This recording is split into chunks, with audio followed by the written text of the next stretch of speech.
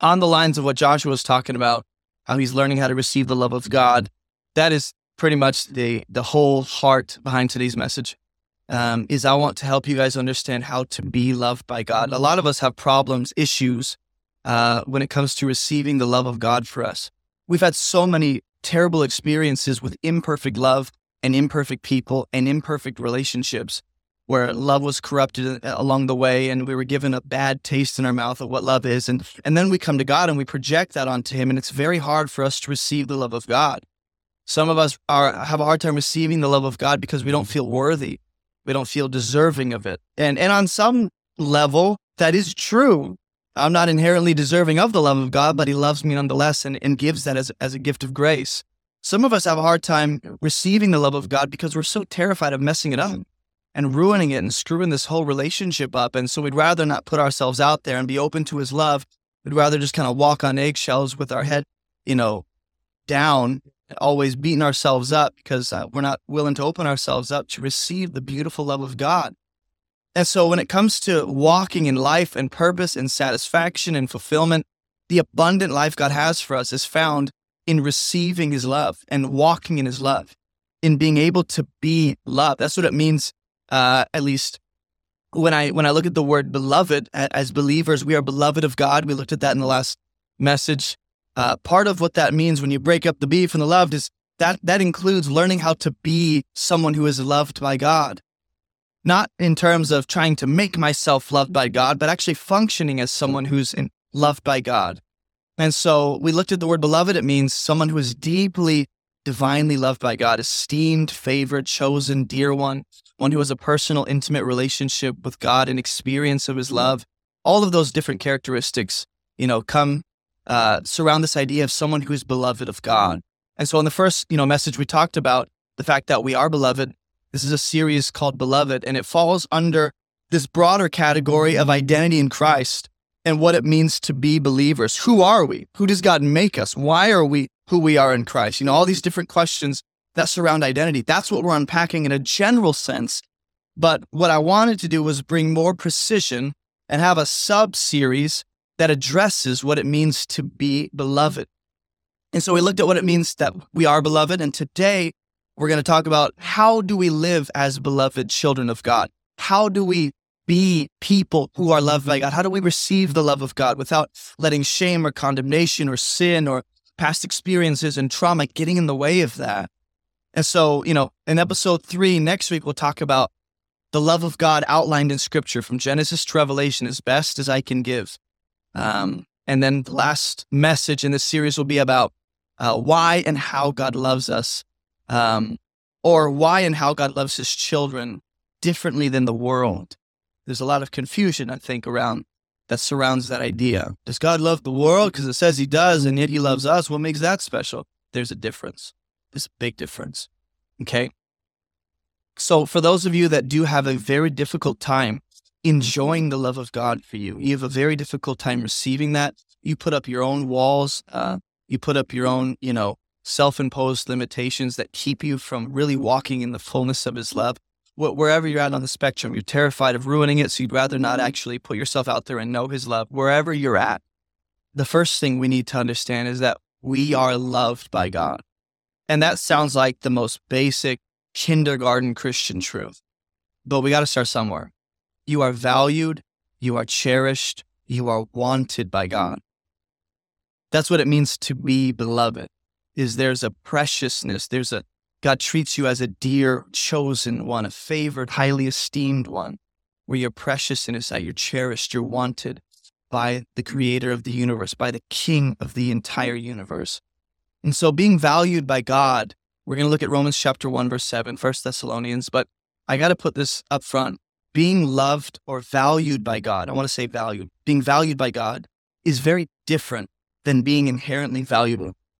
A lot of us hear, hey, you're loved by God, you're valued by God, and something inside of our human nature goes, yes, obviously, because I'm fill in the blank.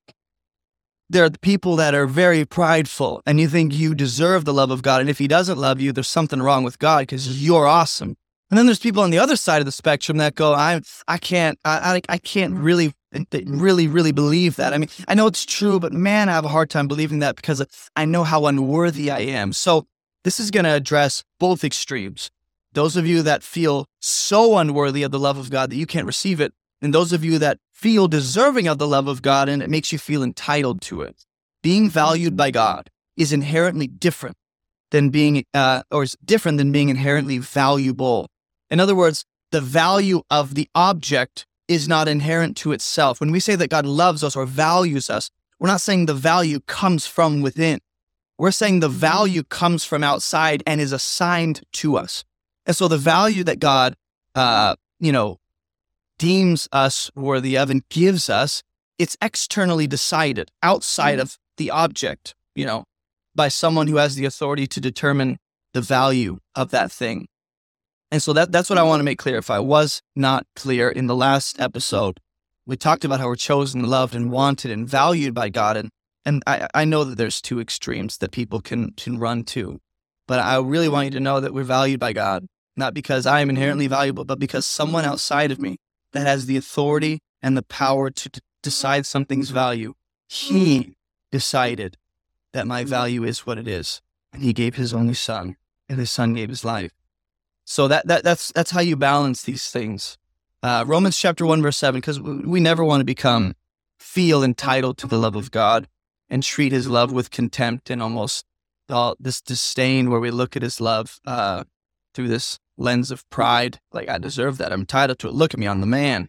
But we also don't want to get into this place of not being able to walk in the love of God because you're so sin-focused, because you're so focused on your past and failures and mistakes that God has actually freed you and forgiven you of. Romans chapter 1, verse 7, it says, to all those in Rome who are loved by God and called to be saints. Now, we could spend a lot of time unpacking the connection between being loved by God and being saints. Called to be saints. So there's a lifestyle attached to that. There's a kind of life expected for someone who is loved by God. But that's all I want to show you in Romans 1:7, because we have a lot of scripture to cover.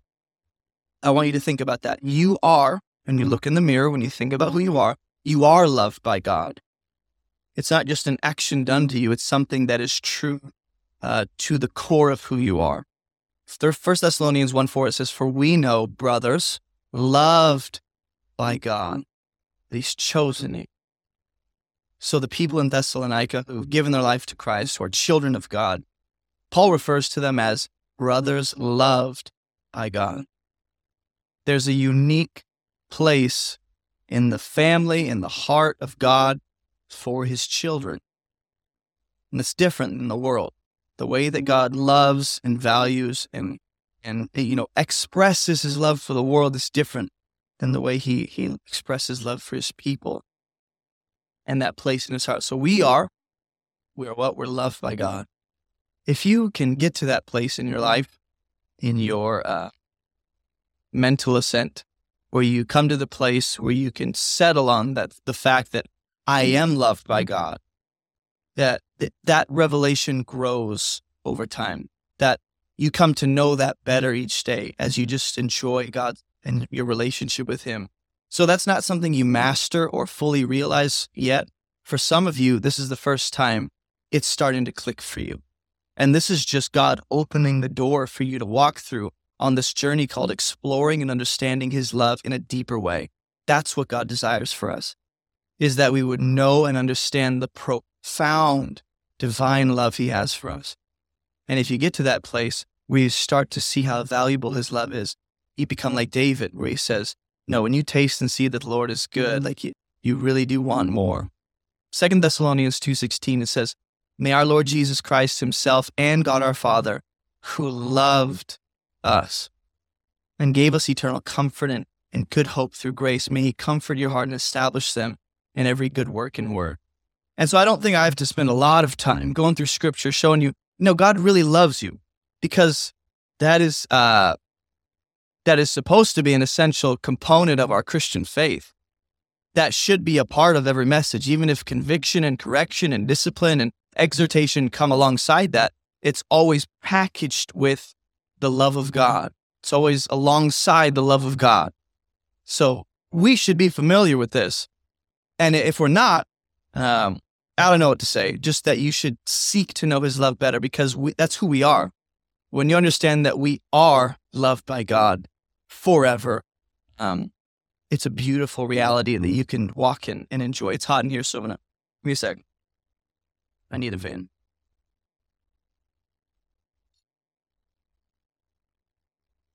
Shouldn't come through too much. I don't think it's going to be super. So we are loved by God. We're beloved of God. That's true. We spent a lot of time talking about that in the last message, but I just wanted to, make that clear up front. So everything else we say today is built on that reality that we're loved by God.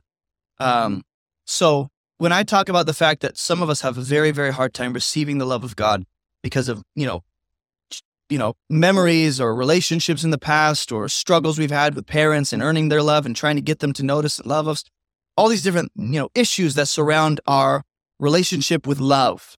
Okay. We begin to project that onto God as if those things are true of him.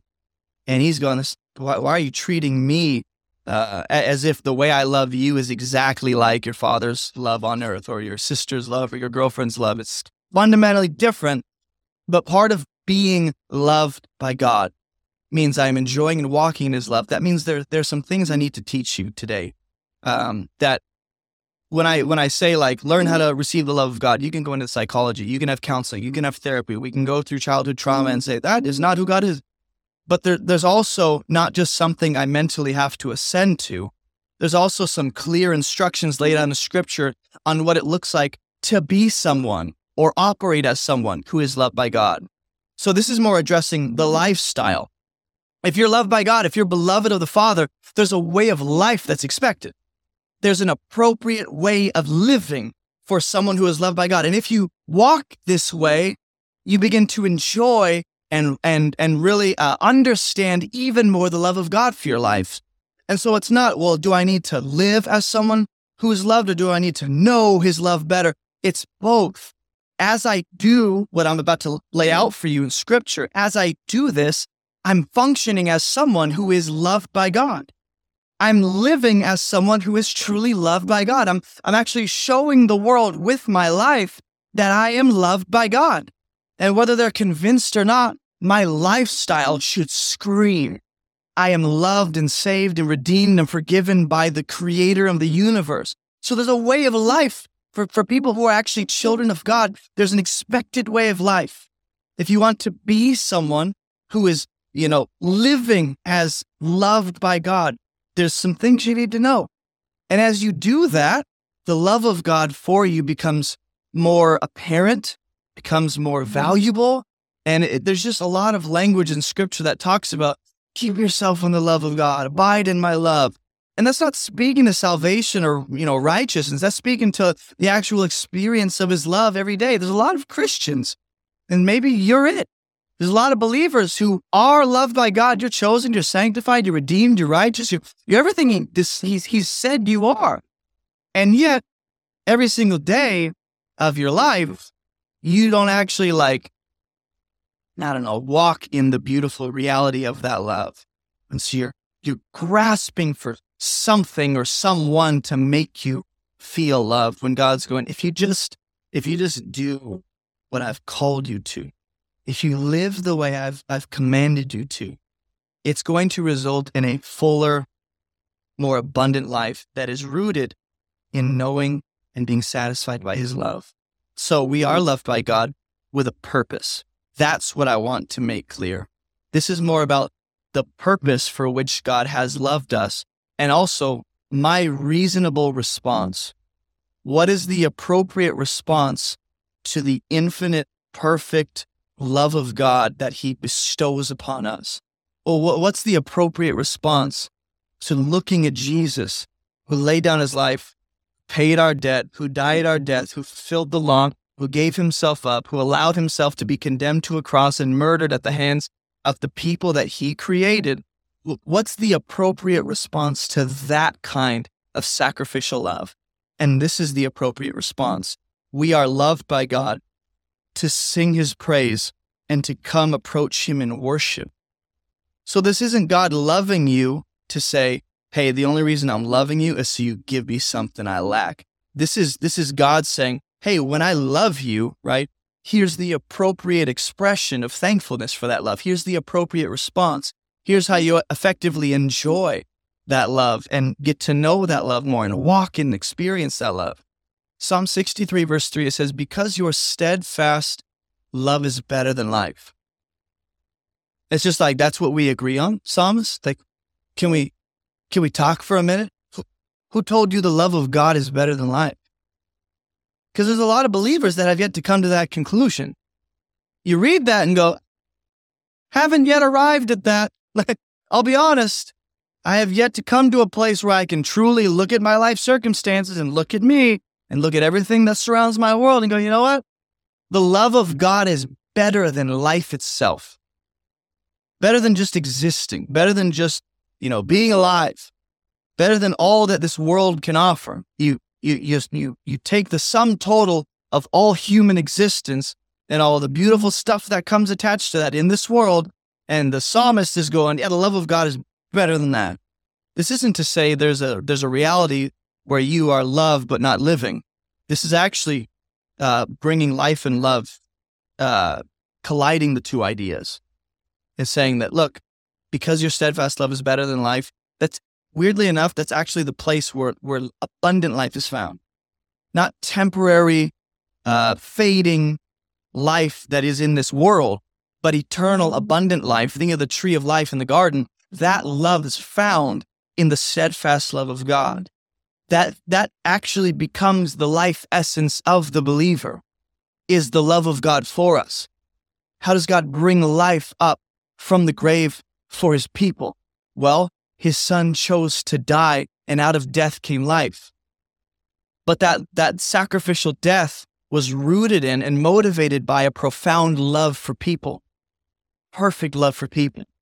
So it starts with grace is what motivates God to love in such a way. That love drives him to come and lay down his life. And then from that, life comes up from the grave for us. So I don't want people to be confused and go, so is God telling me to choose to end my life or be? No, what he's saying is the sum total of all the years you could have here on earth in the most, paint the perfect fantasy, monetarily, health-wise, relationally, safety-wise, paint the perfect picture of life, and times that the fullest life here on earth is still infinitely less than being loved by God. The steadfast love of God itself is better than living outside of that. Which again is not saying there's a condition of existing where you're loved but not alive. The love of God is actually what really brings us to life. That becomes the life force of the believer. Is that he loves, and from that place of love comes life, abundant life through our faith in him, in his sacrificial death and love for us. So because your steadfast love is better than life, my lips will praise you. So it goes like this. If you were to construct this a little differently, grammatically, it would say, my lips will praise you because your steadfast love is better than life. So the psalmist has gotten to a place, and this is what it means to be loved by God, is I sing his praise. Is I don't hold back my lips from declaring the goodness and the grace and the mercy and the power of God in my life and the miracles that are breaking out and the salvation he's brought and the love he's bestowed upon me. And my lips aren't holding all of that praise back. I'm letting it out. So part of being someone or functioning as someone who is loved by God means I praise God for his tremendous love. I don't hold back my praise in worship.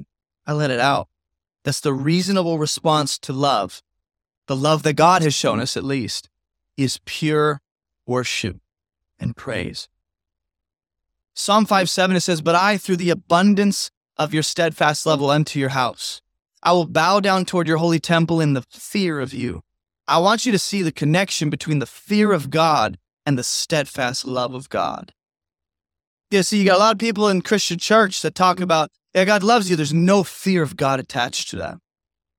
The kind of love they have in mind excuses sin. The kind of love they're preaching allows for sin in one's life, allows for someone to live in darkness, allows for people to live in rebellion to God. It makes no sense. Because here the psalmist connects the abundant love of God with the fear of God. This is why the kindness of God leads to repentance, because the kindness of God is seen clearest in his love for us. And so when God loves, the appropriate response is not to cower in terror and to be horrified of what he's going to do. That's not the kind of fear that the biblical authors are giving us to understand. The kind of fear of God we're supposed to understand is reverence, respect, a profound standing in awe of his holiness and obedience, a trembling, a holy, reverential, loving trembling. There's something about the love of God that actually will move a person to appropriately fear him more. So if your understanding of God's love doesn't move you to fear him more in a healthy, reverential, respectful kind of way, I don't know how to quite, bridge that gap for you. But I would say read scripture a little more and pray over what you're reading and ask God to clarify and correct your misunderstanding of his love. Because love does not enable someone to live in what's killing them. Love calls people out. Not just out of what dishonors God and defames his name, but calling them out of what's killing them. So the psalmist says, through the abundance of your steadfast love. This is how God reveals his name to Moses on Mount Sinai.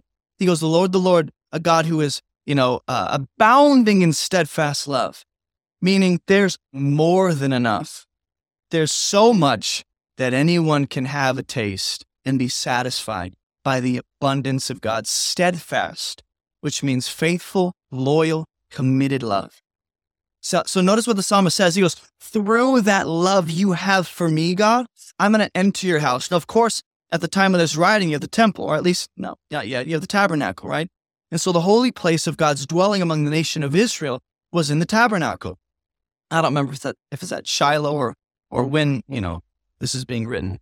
This might even be after David's, past, because it says, to the choir master for the flutes, a psalm of David. Maybe it is. Okay, so David is actually the one who wrote this, so the temple's not yet, built. Solomon's going to do that.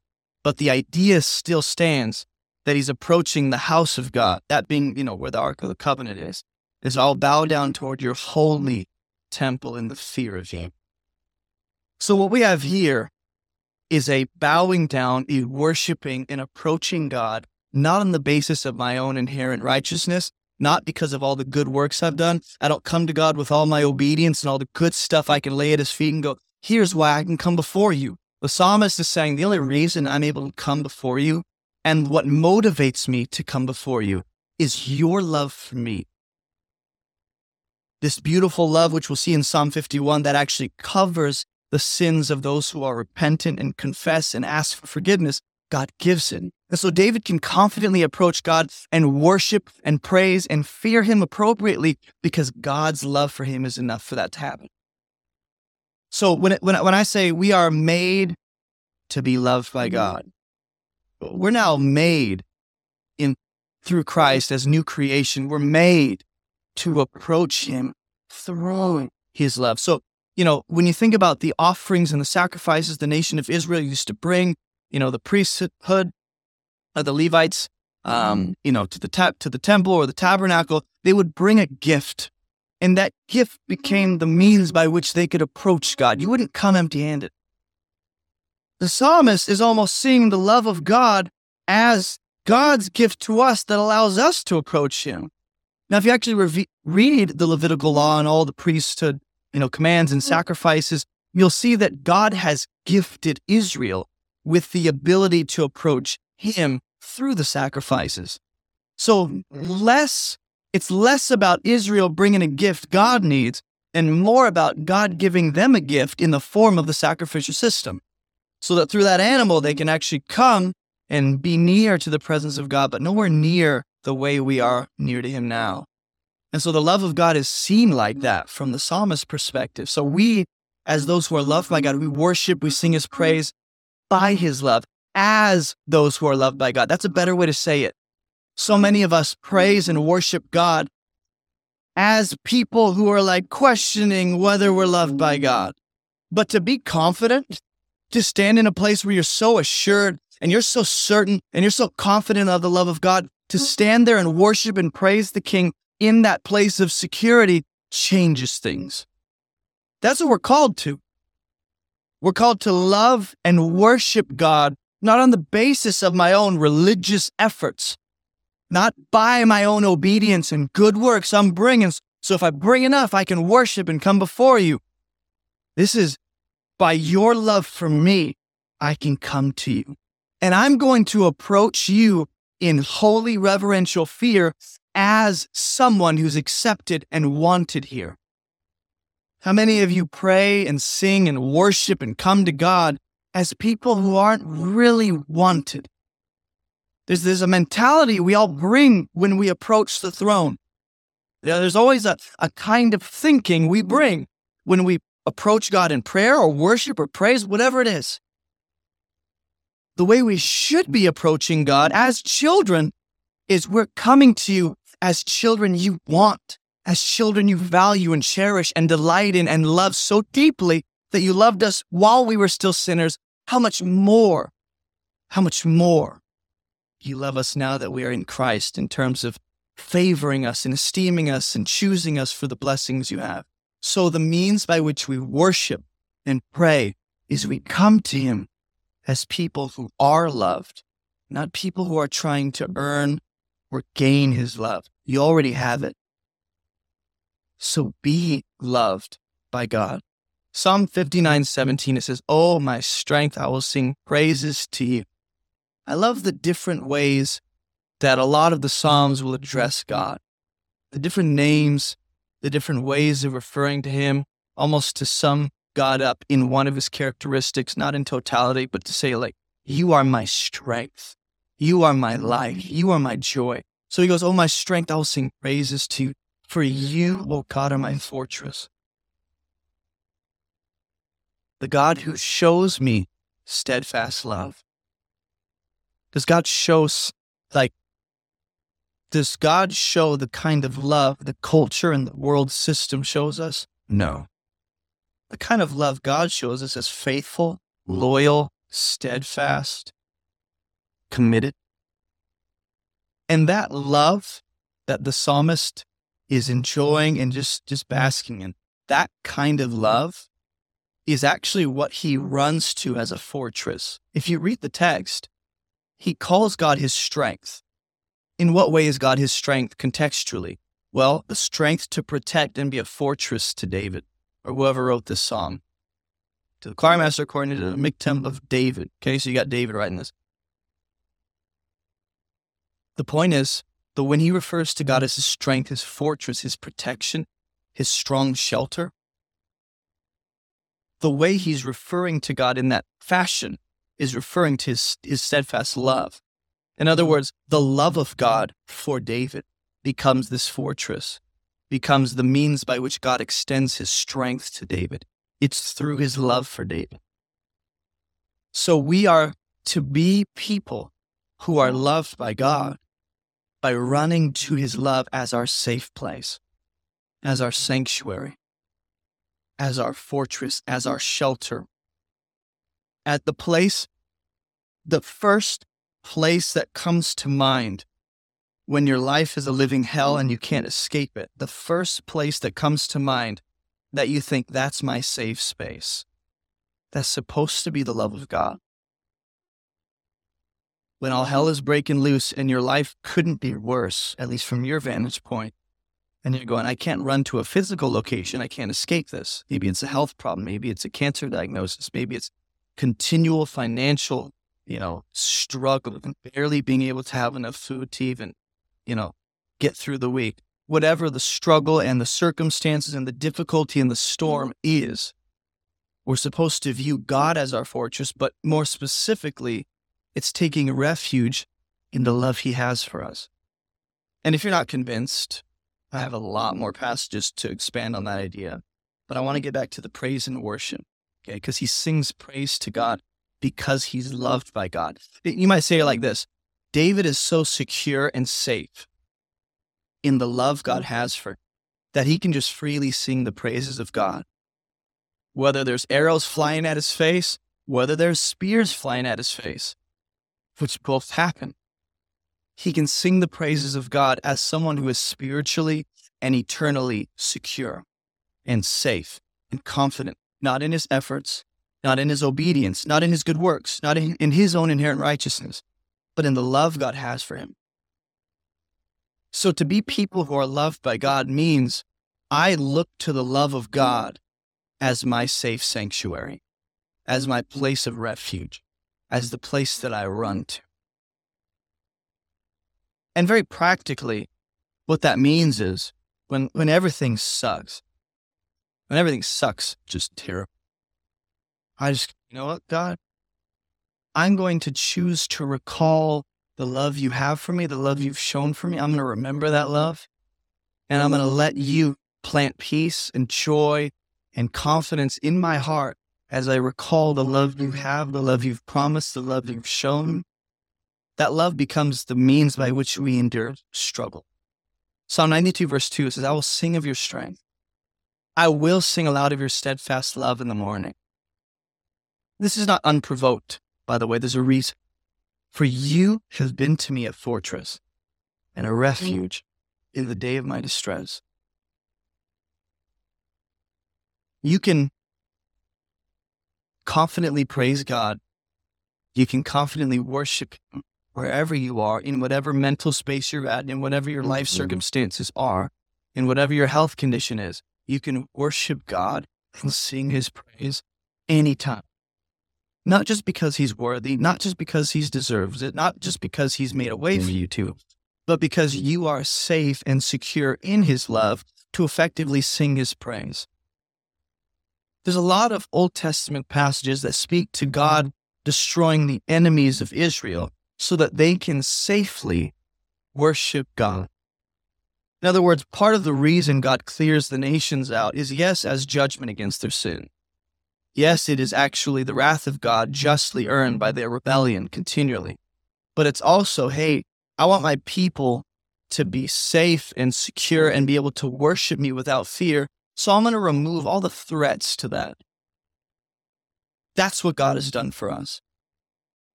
That's what He's done for us spiritually.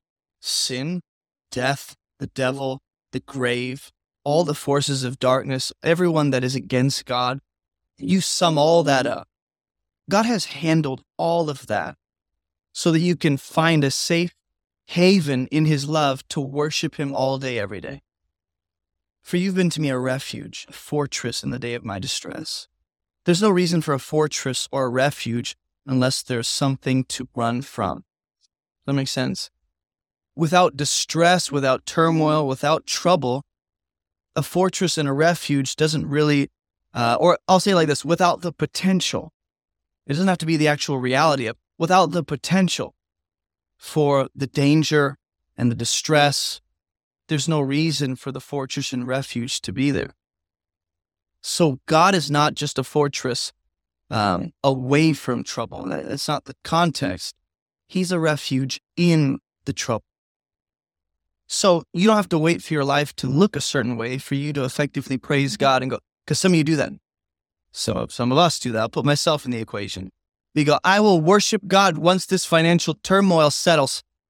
I will worship and praise and go to church and get my butt in that pew and actually praise you in my prayer closet once you heal this disease in my daughter.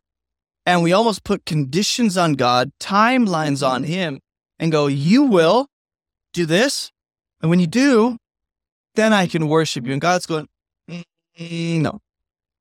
You can worship me, and you should worship and praise me now, not just because I'm worthy, but because it's what's best for you when you recall the steadfast love of God and find a safe place in it. Life ain't going to ease up forever. If you're in a season of life is great, life is good, really good. If that's your life right now, fantastic. It ain't going to last forever. If your life is a living hell right now, everything is going wrong. It's not going to stay that way forever. So life is ever changing. Circumstances of life change so suddenly. So suddenly. And some of you know that really well.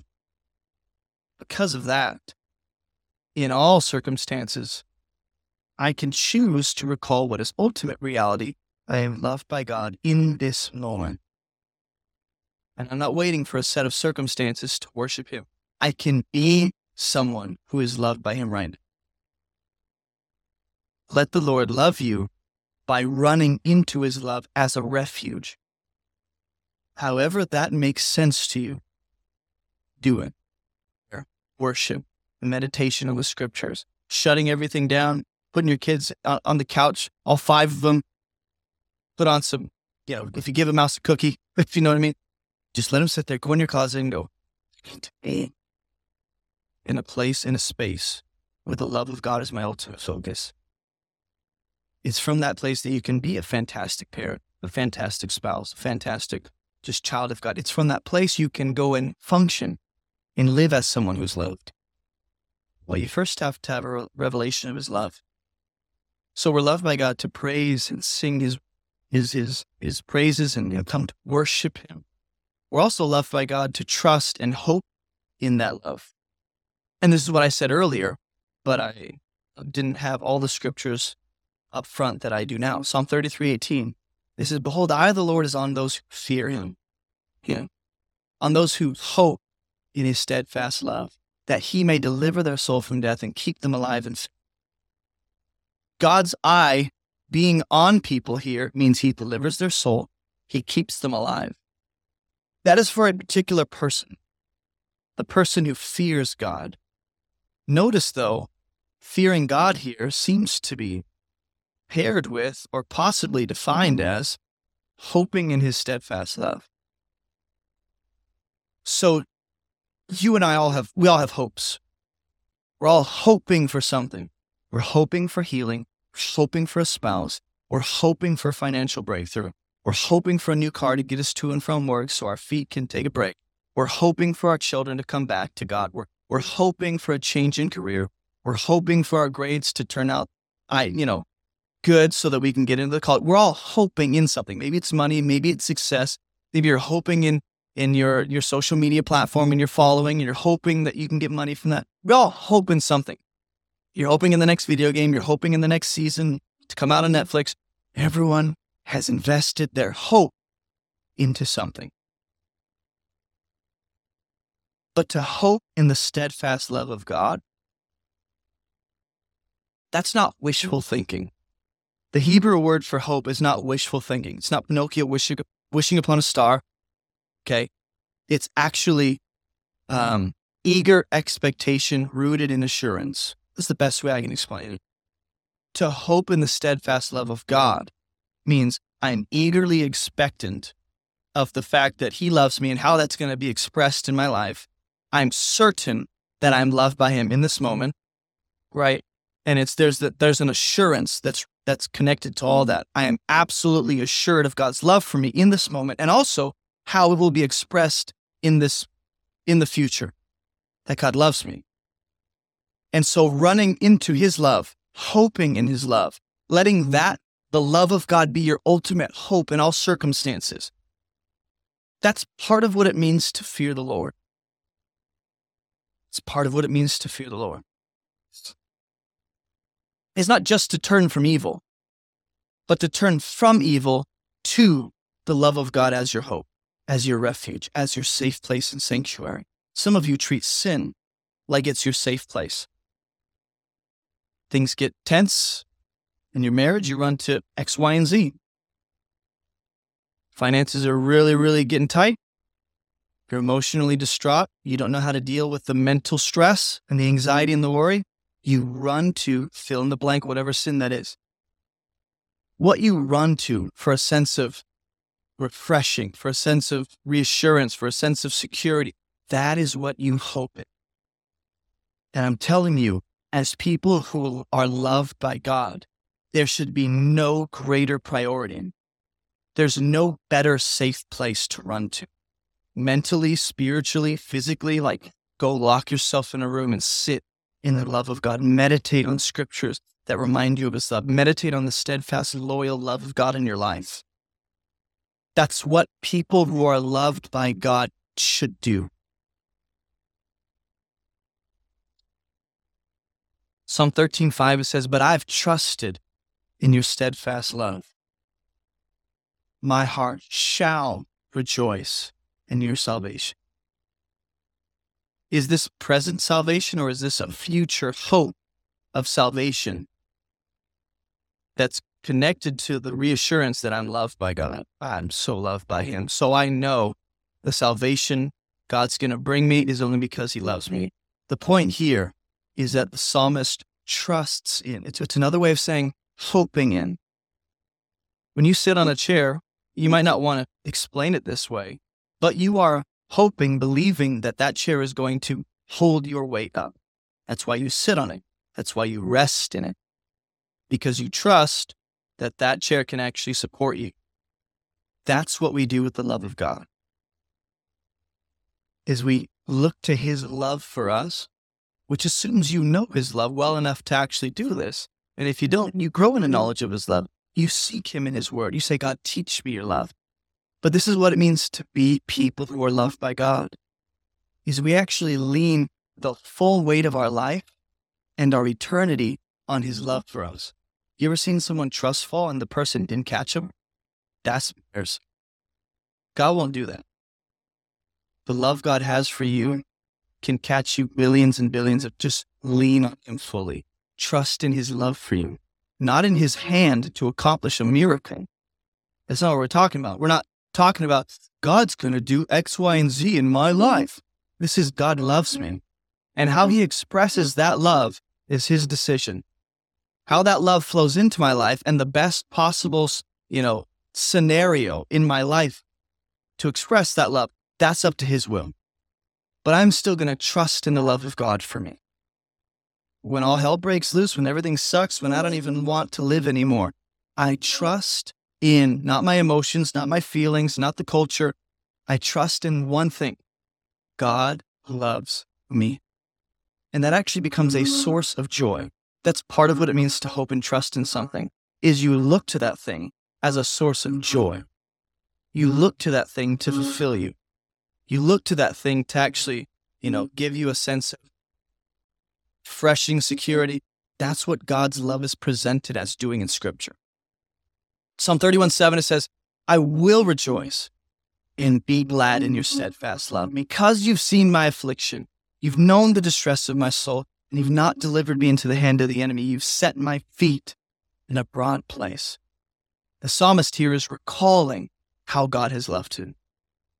This is a very practical way to run to God's love as a refuge, as your sanctuary, as your safe place of peace. As you think about all the ways he's expressed and proven his love for you. Boom, boom, family, finances, health, childhood trauma, sin, addiction, breaking me out, saving me, forgiving me, bringing me into a godly marriage, giving me children when I was barren, all these different things. You go, you love me here, here, here, here. The best thing you can do every day.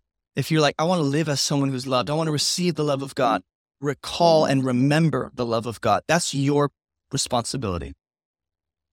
You choose what you're going to meditate on. It's your choice. You don't choose what thoughts come into your head. You choose what you do with them. And so when it comes to the love of God, you can choose to meditate on that, to think through it, to delight in it. And guess what? The psalmist says, I'm going to rejoice in that. I'm going to let your love produce joy in me as I recall how faithful you've been to me. Because you're going to see that the love of Christ is supposed to compel and control our lives. That's not going to happen if you don't have a daily discipline and a daily pattern of remembering the love of God throughout your day. That's easily the goal of this message for those of you that want practical tips. It's do that. It's all day, every day, wherever you are, in whatever circumstance, in everything. Recall the love of God for you. Rehearse and remember the love he has for you. It's the best thing you can do. Psalm 36, verse 7, it says, how precious is your steadfast love, O God.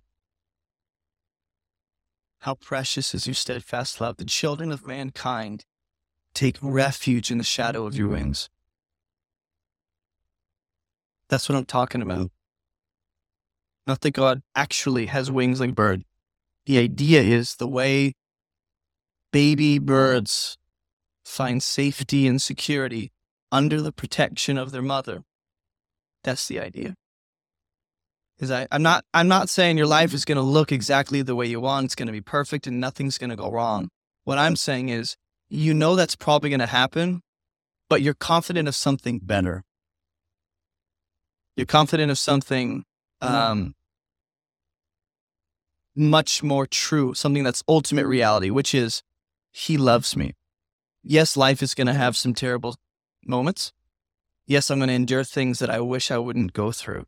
But those things are going to end. Those things won't last forever. You know what will last forever? Is the love of God.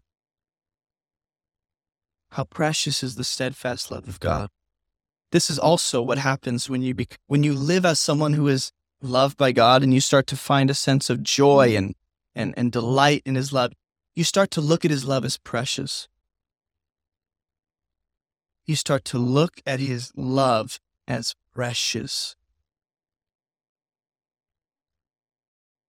How you qualify the love of God matters so much.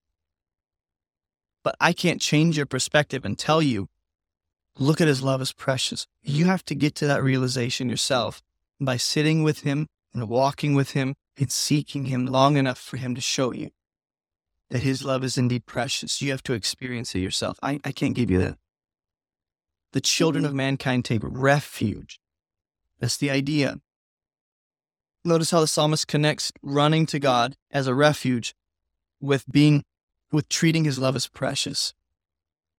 It's God protecting you that is an expression of His love.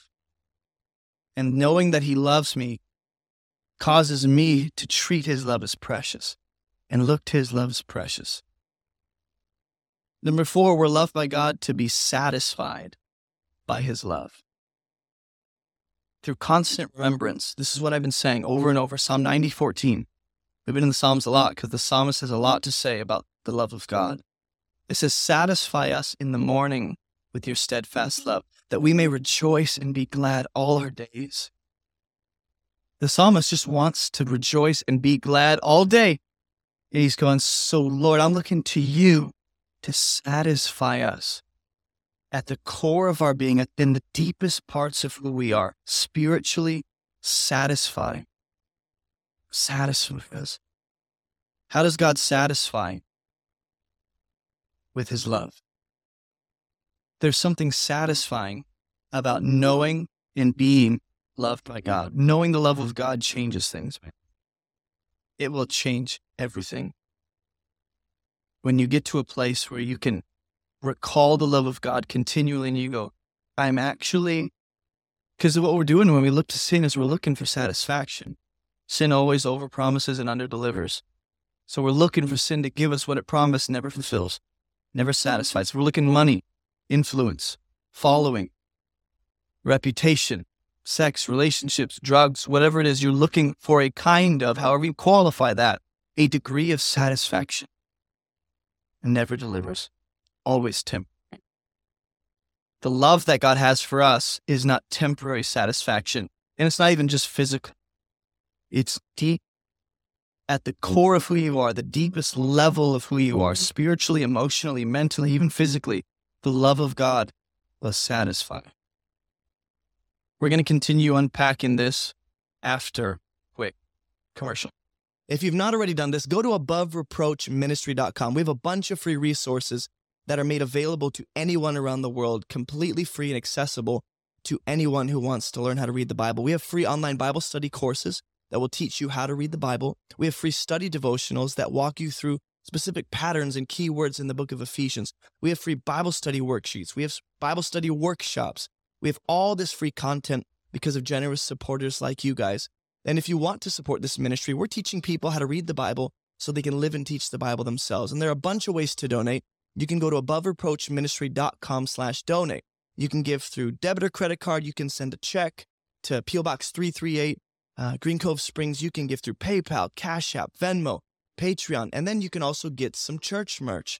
If you've not already grabbed some church merch, I would recommend you do that so you can represent Jesus on your body. And all the proceeds go right back into this content so that we can reach more people and equip people to, live and teach the Bible themselves. And if you didn't know this, I actually have a book. I've published a book. It's called Fruitful.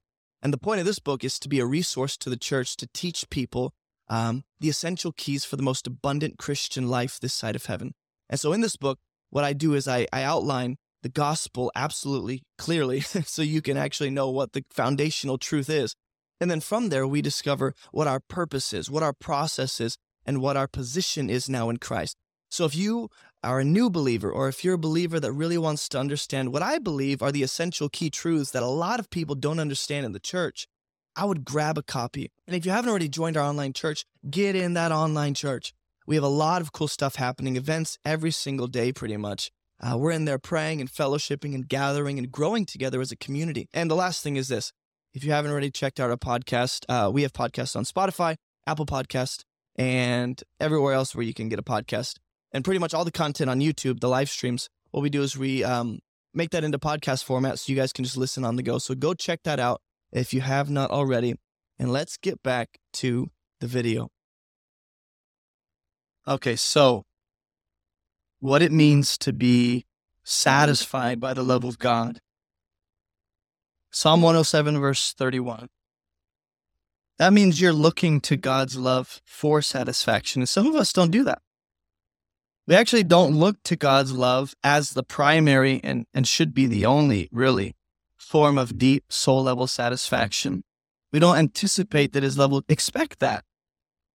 God has given us permission to expect that His love will actually satisfy us in a way that nothing else can, because we're made to be satisfied by His love. It says, let them thank the Lord for His steadfast love, for His wondrous works to the children of man. In other words, there's such an overflow of satisfaction.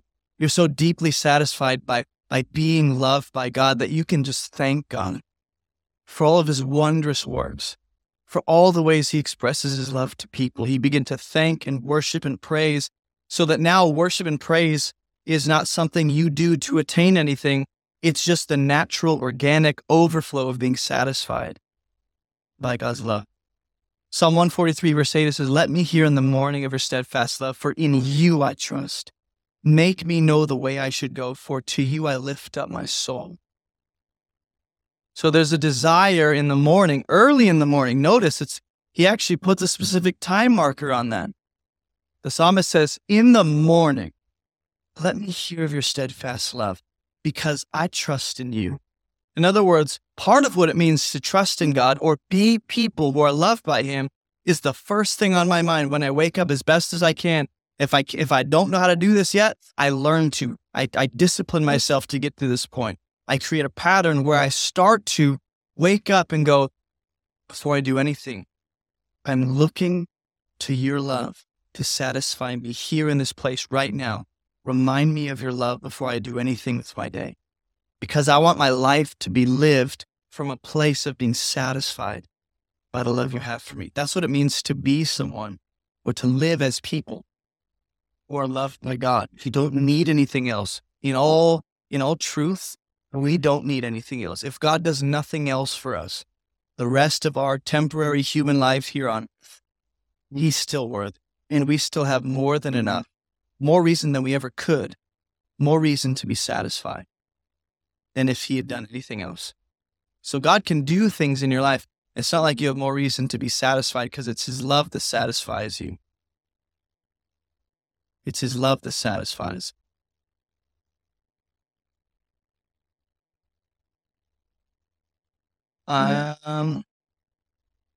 Mighty Sarlacc, I need to address you because you're causing. There's nothing wrong with asking questions. There's nothing wrong with being open-minded. This is not the forum for that. This is like you standing up in the middle of a church service and yelling when the pastor has prepared a message and worked tirelessly for a week to give value to his people, and you're just interrupting. Don't do that. There's a place and time for that. Now is not the time. Does that make sense? We're all open-minded. We're willing to hear you out. This is not the time. You can take that elsewhere. You can come back when this is the forum for that. We do have live streams where that's open. Not today. Isaiah 63, verse 7. It says, I will recount the steadfast love of the Lord and the praises of the Lord according to all the Lord has granted to us. And the great goodness to the house of Israel that He's granted them according to His compassion watch this, all that God grants to the people of Israel, it's according to, or it's because of, the abundance of his steadfast love. So God has such abundant love that it overflows into the lives of people, and it's expressed in all that he grants and does for them. And the psalmist is going, I just want to recount that. I just want to remember and rehearse all the ways that God has loved me and people I know in the world at large in history. I want to recall those times because that's what gets us through everything. There's nothing else that is unchanging. Heaven and earth will pass away. We're going to have new creation. Our bodies are going to be done away with. You won't always have the amount of money you have. You won't always be as healthy as you are. You won't always have the body you have, and it won't always function the way it does currently. You won't always have the same people around you forever. You won't always have the influence you have, the impact you're having on culture. You won't always have the knowledge and the skill set that you have. Manchu could kick it. We just don't know. Nothing else is certain, eternally concrete, the way that God's love is. So if I'm going to build my life on something, it should be built on something that doesn't change with the ever-changing culture and world I'm a part of. And here's where we get into the more doing, and I say that hesitantly, but this is actually something that is a responsibility for the people of God. For those of you that find it hard to receive God's love, you find it difficult to meditate on his love. You're afraid, you feel condemned and ashamed, unworthy, undeserving. Maybe you're entitled, whatever it is. We talked about how we're loved by God. We're loved by God to sing his praise. We're loved by God to trust in his love. We're loved by him to be satisfied with his love. And part of being people who are loved by God is number 5, we're loved by God to abide in that love. The question becomes, how do I abide in God's love? Through obedience. John 15, 9 and 10, it says, as the Father has loved me, so have I loved you. Abide in my love. Now, some people have mistakenly made abide in my love equate to stay saved or abide in the righteousness and salvation I offer. None of that is a part of this conversation. It's very simply the beautiful, almost tangible experience of God's love for us on a daily basis. I choose whether or not I come under the beautiful waterfall of God's love pouring over me or whether I step out from underneath. It's my choice. The way that you come under the experience of God's love in your life, where you see it, you're walking in it, you're fulfilled by it, you're satisfied by it, you find security in it, you're confident because of his love. The way you abide in the love of God, he says in verse 10, if you keep my commandments, you will abide in my love. Just as I've kept my Father's commandments, and I abide in his love. Now, of course, we know the greatest commandments are love God, love people. First John and John chapter 6 or 7 will tell us this is the commandment of God, or this is the work of God that you believe. And so it's firstly the command of God, main commandment is to believe in his Son. For righteousness, for salvation, as your only Savior and Redeemer and King, to look to and trust in him for salvation. From that place, the 2 main commandments that touch every other commandment are going to be love God and love people. From that place of believing, I will go and do them. So part of the way that I remain in this constant experience of God's love flowing into my life, and I'm enjoying and I'm experiencing, I'm being satisfied by it, it does require us to walk in obedience. So if you're like, this is what I get a lot. I got this a lot in youth ministry. I just don't feel God's love. I just don't feel like he loves me. I don't go on and on. I don't feel God's love. And I'm not belittling or minimizing it. I've heard it so much, it becomes this almost noisy gong where it's like, if people just were taught right, they would understand that this isn't the only reason we don't experience or feel the love of God in life. This isn't the only reason, but it's a main reason. Are you walking in obedience to the Father? If you're not, then there is going to be conviction. There is going to be that sense of healthy, holy guilt, not condemnation or shame, not separation, not punishment or penalty, but conviction. There's consequences. There's that rift in the intimacy you have with the Father. Sin interrupts that. Sin invades that beautiful space you have with God. It ruins it.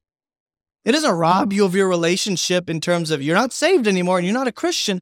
What it does is that when you're walking in obedience and you're walking in the light and you're just doing what God says in as many areas of your life as you can, I'm trying to follow you, Lord. I'm trying to obey you. I'm trying to honor your name. You're walking in his love because his love is outlined by his commands. This is why God says, look, do what I say so you can stay in this safe space called being satisfied and secure in my love for you. If you step out of that, why would you expect to be satisfied and secure in God's love when you're walking contrary to his love? You're going against the current of his love. Instead of just being moved by it and enjoying it, you're fighting against it. You go, I don't want to wait till I'm married to have sex, or I don't want to stop smoking this, or I don't want to fill in the blank. Fill in the blank. So when people go, I just don't feel the love of God, a lot of the times I've discovered it's because they're not walking with him. Of course, you're going to feel distant. Sometimes, not always, but sometimes your emotions are actually a reflection of what's going on in all reality. Your emotions are speaking truthfully to your condition at the moment. You're not walking in the light. You're not walking in love. You're not walking in obedience. That's why conviction comes. That's why there's this feeling of, for some reason, I feel like I'm distant. Like God hasn't left me, but there's almost like this wall that you are building through sin. So if you don't think sin can build a wall between you, of course he's still there. Of course you still is. But if you don't think you can build a wall between you and God and interrupt that intimacy with sin, you're sorely mistaken. Sin does do that. Not on an eternal, infinite scale like Adam and Eve in that garden where they sinned and they're cut off in exile. Oh, it sucks. But now there is this, you know what? If I choose to walk out of step with the Spirit, I'm going to feel it.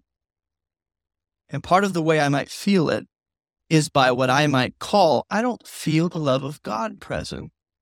That's sweet. We've had those moments.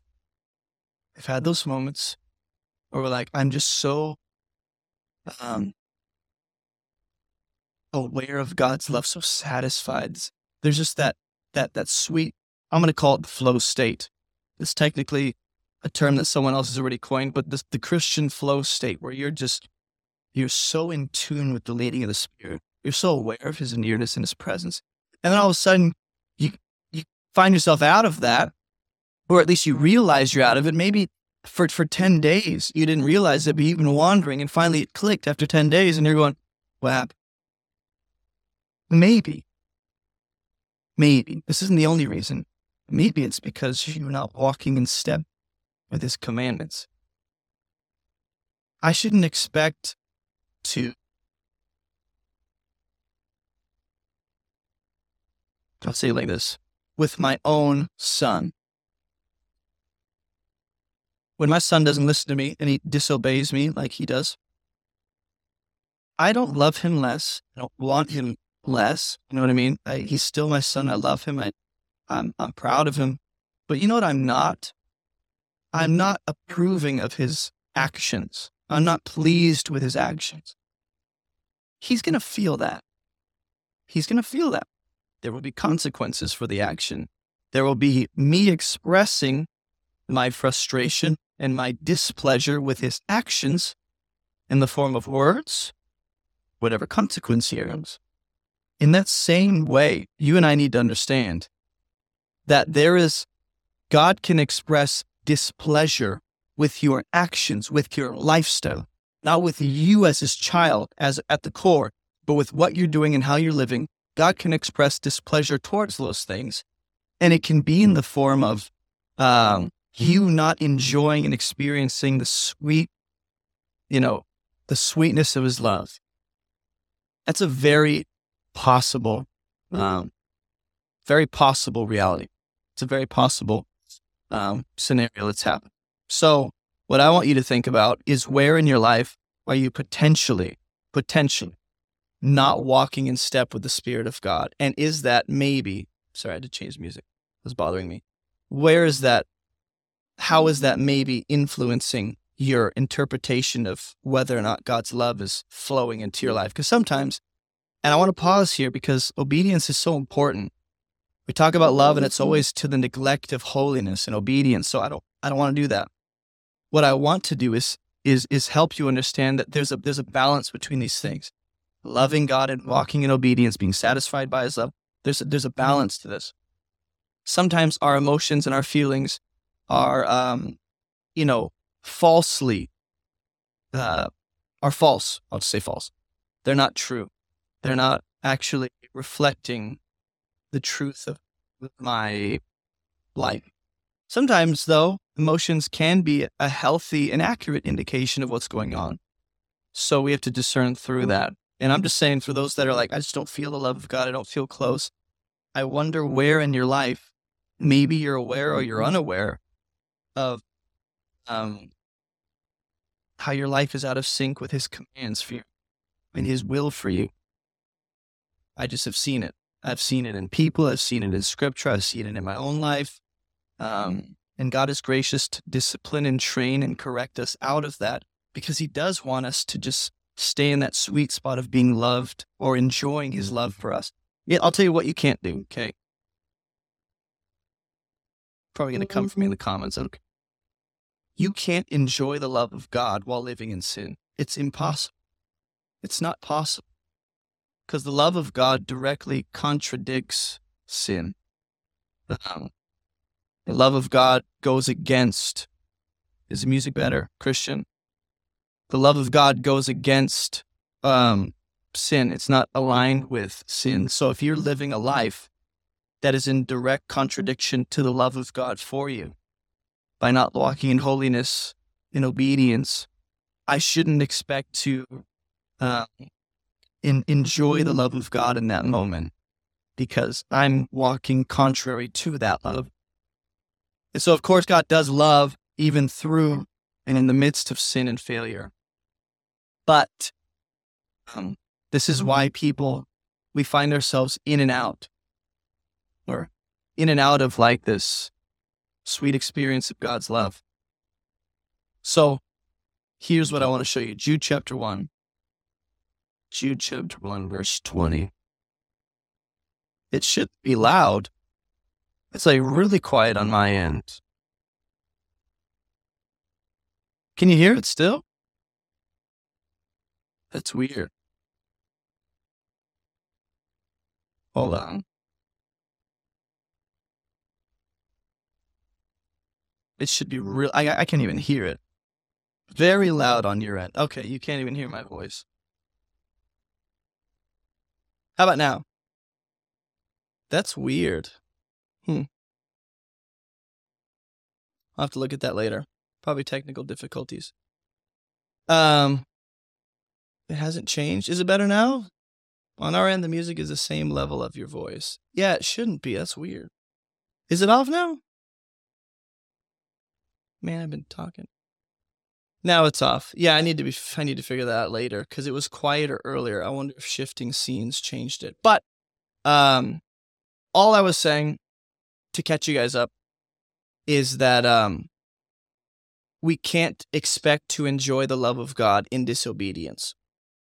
It's just not possible because enjoying the love of God means we're walking in step with his Spirit and we're walking according to his commandments. And I said this earlier, but if I didn't make it clear, the commandments of God actually outline what it means to walk in his love. That's what his commandments are there for. So I don't know why the music all of a sudden got super loud. I'll have to look back at this later, but at least it's off now. I'll figure it out. Jude 1:20, it says, "But you, beloved," and this is, pay attention to the language he uses, "But you, beloved, building yourselves up in your most holy faith, praying in the Holy Spirit," he says, "keep yourselves in the love of God." Keep yourselves in the love of God. And he describes it as waiting for the mercy of our Lord Jesus Christ that leads to eternal life. I mean, we could break this down for a long time, but I want to show you just this part right here.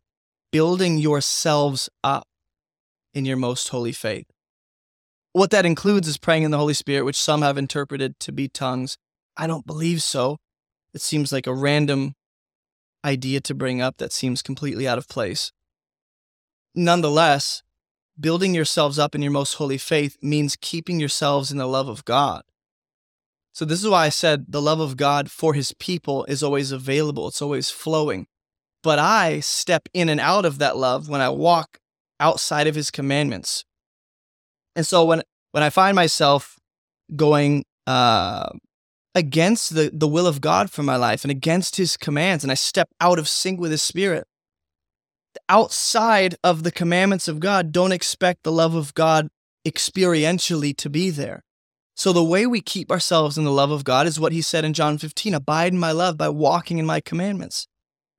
So if you want the best way I can explain it is if you want the fullest level of satisfaction, the fullest level of being deeply satisfied by the love of God, that's going to require you to walk in obedience. So like the closer you are to God, the more you're walking in line with his commandments for your life, the more sweet and enjoyable of an experience you'll have of his love. I've yet to meet someone, as far as my memory goes, I've never met anyone that was able to enjoy the love of God in the midst of living in sin. Those are two completely opposite things that do not go together. So keep yourselves in the love of God, waiting for the mercy of our Lord Jesus Christ. That's another way of explaining how it looks like to walk in the commandments of God and walking in holiness and living righteous. Is you're actually anticipating the coming of Jesus so much so that you're living like it. You're living like it. So have mercy on those who doubt. He'll go on to talk about the practical ways to wait for Jesus and to look to him. But the love of God should shift our perspective onto eternity. When you're like in that place of, being satisfied by God's love, there's an eternal perspective that comes along with that. There's an eternal perspective that comes with that. I think I realized why the music was overriding my voice. It's because the mic was having issues, but I think it just cleared up. Praise God. 2 Corinthians 5:14, it says, the love of Christ controls us. This is what Paul says. This isn't necessarily like what I always live as or what you always live as. This is just Paul talking as an apostle. The love of Christ controls us because we've concluded that one has died for all, and therefore all have died. So you and I wonder, how is Paul able to say something like that, man? The love of Christ controls us? That's not always true for me. It can become more true of you. That's what it means to be someone who's loved by God, is that his love has so captivated me that it now actually controls my way of life. Not in a robotic, you've been programmed kind of situation, but in a way where you're going, I so value this love that it's touching every area and every decision of my life. That's what God desires of his people, is that we would be so conscious of his love for us, so mindful of his love throughout our day, that it actually moves us, that it actually dictates the decisions we make and influence the way that we conduct ourselves, the way we speak, the where we go. The love of Christ should control the people of God. That's what it means to be loved by God. Is his love is with a purpose. He loves us so that we would go and reflect that love to people. But some of us have such a hard time doing that because we have a very hard time receiving the love of God, or we're so uneducated, you might say, on the love of God that we have nothing to really give people. We're not yet versed in what the love of God looks like or how that, functions in our life. And so we don't have much to give. That's usually true of, more newer believers. Ephesians 5:2, it says, therefore be imitators of God. Now watch what he says, as beloved children, and walk in love.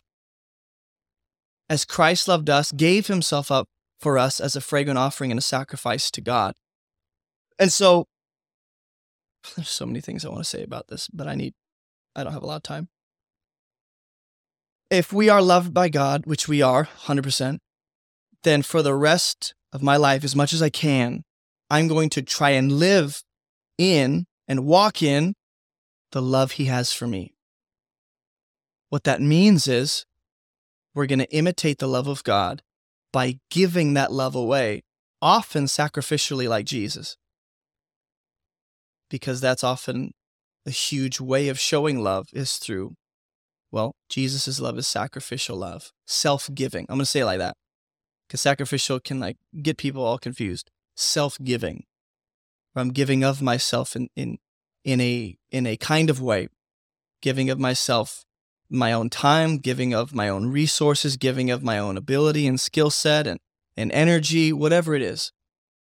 If we're going to walk in the love of God and be controlled by the love of God, then we're going to have to know his love first.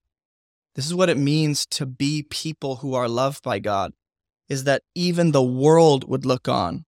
And as much as they hate or disagree, they would have to admit, yeah, it pisses us off, but they walk in love, man. That's the truth. That should be true of believers. Now, how you define love matters, which is what we're going to do in the next sermon, which will be Monday. Colossians 3:14, it says, above all these, put on love, which binds everything together in perfect harmony. So what does it mean to be people or live as people who are loved by God? We're putting on love like a garment. I'm daily choosing to meditate on his love and say, God, clothe me in that, cover me in that, fill me with that, control me with that love. Because apparently that binds everything together in perfect harmony. So, just to recap, in case the music ruined a quarter of that sermon, we're loved by God, number one. Number two, we're loved by God to sing his praise and worship him. Number three, we're loved by God to trust in his love like a sanctuary in a safe place. Number four, we're loved by God to be satisfied with that love. Number five, we're loved by God to abide in his love through obedience. And number six, we're loved to be controlled by that love. And the last thing is this: we're actually loved by God to grow in the knowledge of his love. Ephesians 3:17 through 19, and we'll end here. This is what it means to be people who are loved by God, is we're so captivated by his love, we want more. Like the psalmist says, we've tasted and seen that the Lord is indeed good. He's good, he's good, he's good. And I want more. It says, so that Christ may dwell in your hearts through faith, that you, being rooted and grounded in love, may have strength to comprehend with all the saints what is the breadth, length, height, depth, all these different dimensions, and to know the love of Christ that surpasses knowledge. So the love of Christ here, it actually goes beyond human knowledge, and yet he prays that we would comprehend that love, that you may be filled with the fullness of God. So how does Paul equate the fullness of God, or what does he equate it with? He equates it with knowing the love of Jesus, being rooted and grounded in that love. There should be an active pursuit. Like when police are actively pursuing someone, there should be, as believers who are loved by God, to live as people who are loved by God, we should be actively pursuing a greater understanding of God's love for us. We should want more. We should not be content with the degree to which we understand his love now. That doesn't mean we're not thankful. That means I know there's more, so I'm going to go after it. And so we're loved by God to grow in a knowledge of his love. Those are the biggest takeaways from this, is that being loved by God means there's a kind of way of life. There's a way of life that's expected. And if you want to enjoy the love of God and be satisfied by the love of God, that's going to look like, and possibly even we'll start backwards, growing in the knowledge of his love so that you can be controlled by his love, abiding in his love through obedience, because you can't enjoy the love of God while living in sin. It's going to look like being satisfied by his love, looking to his love as a means to satisfy you, going, Lord, satisfy me by your love. It's going to look like trusting in his love, and you run to his love like a shelter, Whenever things get hard and things are overwhelming, you don't turn to the bottle. You don't turn to whatever it is you've turned to for the last number of years that you have. You turn to his love and go, your love is my safe place. Your love is my safe place. And we're loved by God to sing his praise. That's what it's going to look like. Sometimes, that's why I gave no specific order. Sometimes what it's going to look like for you to enjoy the love of God first is going to be you worshiping and praising him. Even though nothing looks like the way you want in life and everything looks terrible and you wish it'd be better, you're choosing in this moment, I can still praise you and worship you because I know what is ultimate reality. And in that, a lot of times when you choose to praise and worship, when you don't feel like it, that's when this experience of God's love starts to well up in you. However you qualify that, however you measure that. I think we all measure that a little differently, whether it's through comfort or encouragement or strength or perspective or just this security and confidence or just like, I'm good, I'm satisfied, I delight in your love. That starts to happen often when you choose to praise, when you choose to worship, even when you don't think you have a reason to. All right? That is what it means to be people who are loved by God. And I apologize that the music kind of, for some reason, kicked up and can't expect all the technical things to go right, which ironically I did. I expected everything to go off without any kind of problems, and I was wrong. But what we're going to talk about Monday is what the love of God is in Scripture. I know some of you are thinking, and even I'm thinking like, maybe I should have started with that first. But I'm actually glad I didn't, because I think starting with the fact that we're loved and living as loved people is going to become even more clear after the fact, when we establish what God's love is in Scripture. And I know you all have ideas. We all have like understandings, proper understandings of God's love, and some of us have improper understandings of God's love.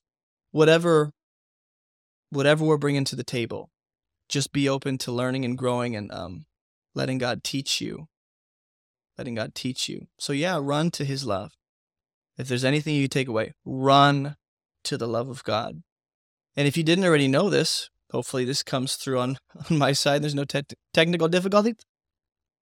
This is an online ministry, and abovereproachministry.com is where you can find all of your needs in life, all the solutions, rather, to your needs in life, not all your needs. And so you can go, let me actually do this real quick. I want to show you guys this. You can go right here to free stuff if you haven't already done that, or click the link in the description below. And you can find all the links, whether it's the links to all our free stuff. We have free devotional studies, free online Bible study courses, free Bible study worksheets, free sermon notes, all the stuff that I could possibly give. You can join our online church, which is awesome.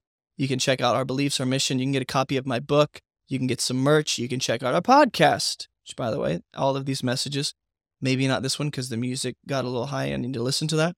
But usually all the messages end up on podcast. And we also have a second podcast called Above Reproach Church Podcast. It's for the local church, for people who are just wanting to grow and function, I guess, better in the local church and be an effective part, a useful component in the local church. So go check that out. I think I nailed everything. And there's a chance we'll do a live Q&A tomorrow. I'm not sure yet because there's some lightning storms out here. And that might have been, I doubt that's the reason the music kicked up, but I need to listen back and figure it out. Nonetheless, I had a great time with you guys today. I pray you took something away. Let me know in the comments what you took away today. We always start with what's God teaching you. Let's have some time of reflection. As we close today out, I want you guys to let me know in the chat what really stood out to you, what you learned, what really hit you. Because moving forward, that could help me to nail down what I should talk about when we address the love of God. So I'm not going to remove the video. You'll just have to work through the loud portion, or I'll have to edit that out or whatever it may be. That's so weird, man. because on my end, it was almost dead quiet. I was confused.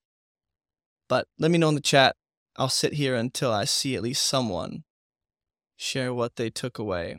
Amen to the statement of praising and worshiping him when we don't feel like it. To do so changes our perspective, Jeff. Yes, that's what I really wanted to get across, is that sometimes when you're like, I don't feel the love of God, fill in the blank, it's sometimes the way into a greater enjoyment of God's love. It starts with praising and worshiping nonetheless. Mara says, I really came to a realization that sin puts a wall between us and God. Yeah, and how you explain that is so important too. Some people take that too far, as if to say, my sin, I don't know, takes me out of relationship with him, or reverts me back to an enemy of however they explain that. And so I'm always careful to go, no, it's just that I haven't yet found a helpful analogy for that. I can think right now, I don't know. It's like my son, he's a good example, but he's my son. And let's say he jumps in a pool. No, that's a stupid analogy. No, I'll figure it out. Thank you for teaching. Amen. Yeah, you're welcome. That's why I'm here. But yeah, I'll go listen back on this video and edit whatever parts out. So keep letting me know what you guys think about today's message, and I'm going to compile that information and meditate on it as I think about the next message for this series. All right, that's all I have for you guys today, and I'll see you guys later. You guys keep moving towards Jesus. It's always the sign off. You know it.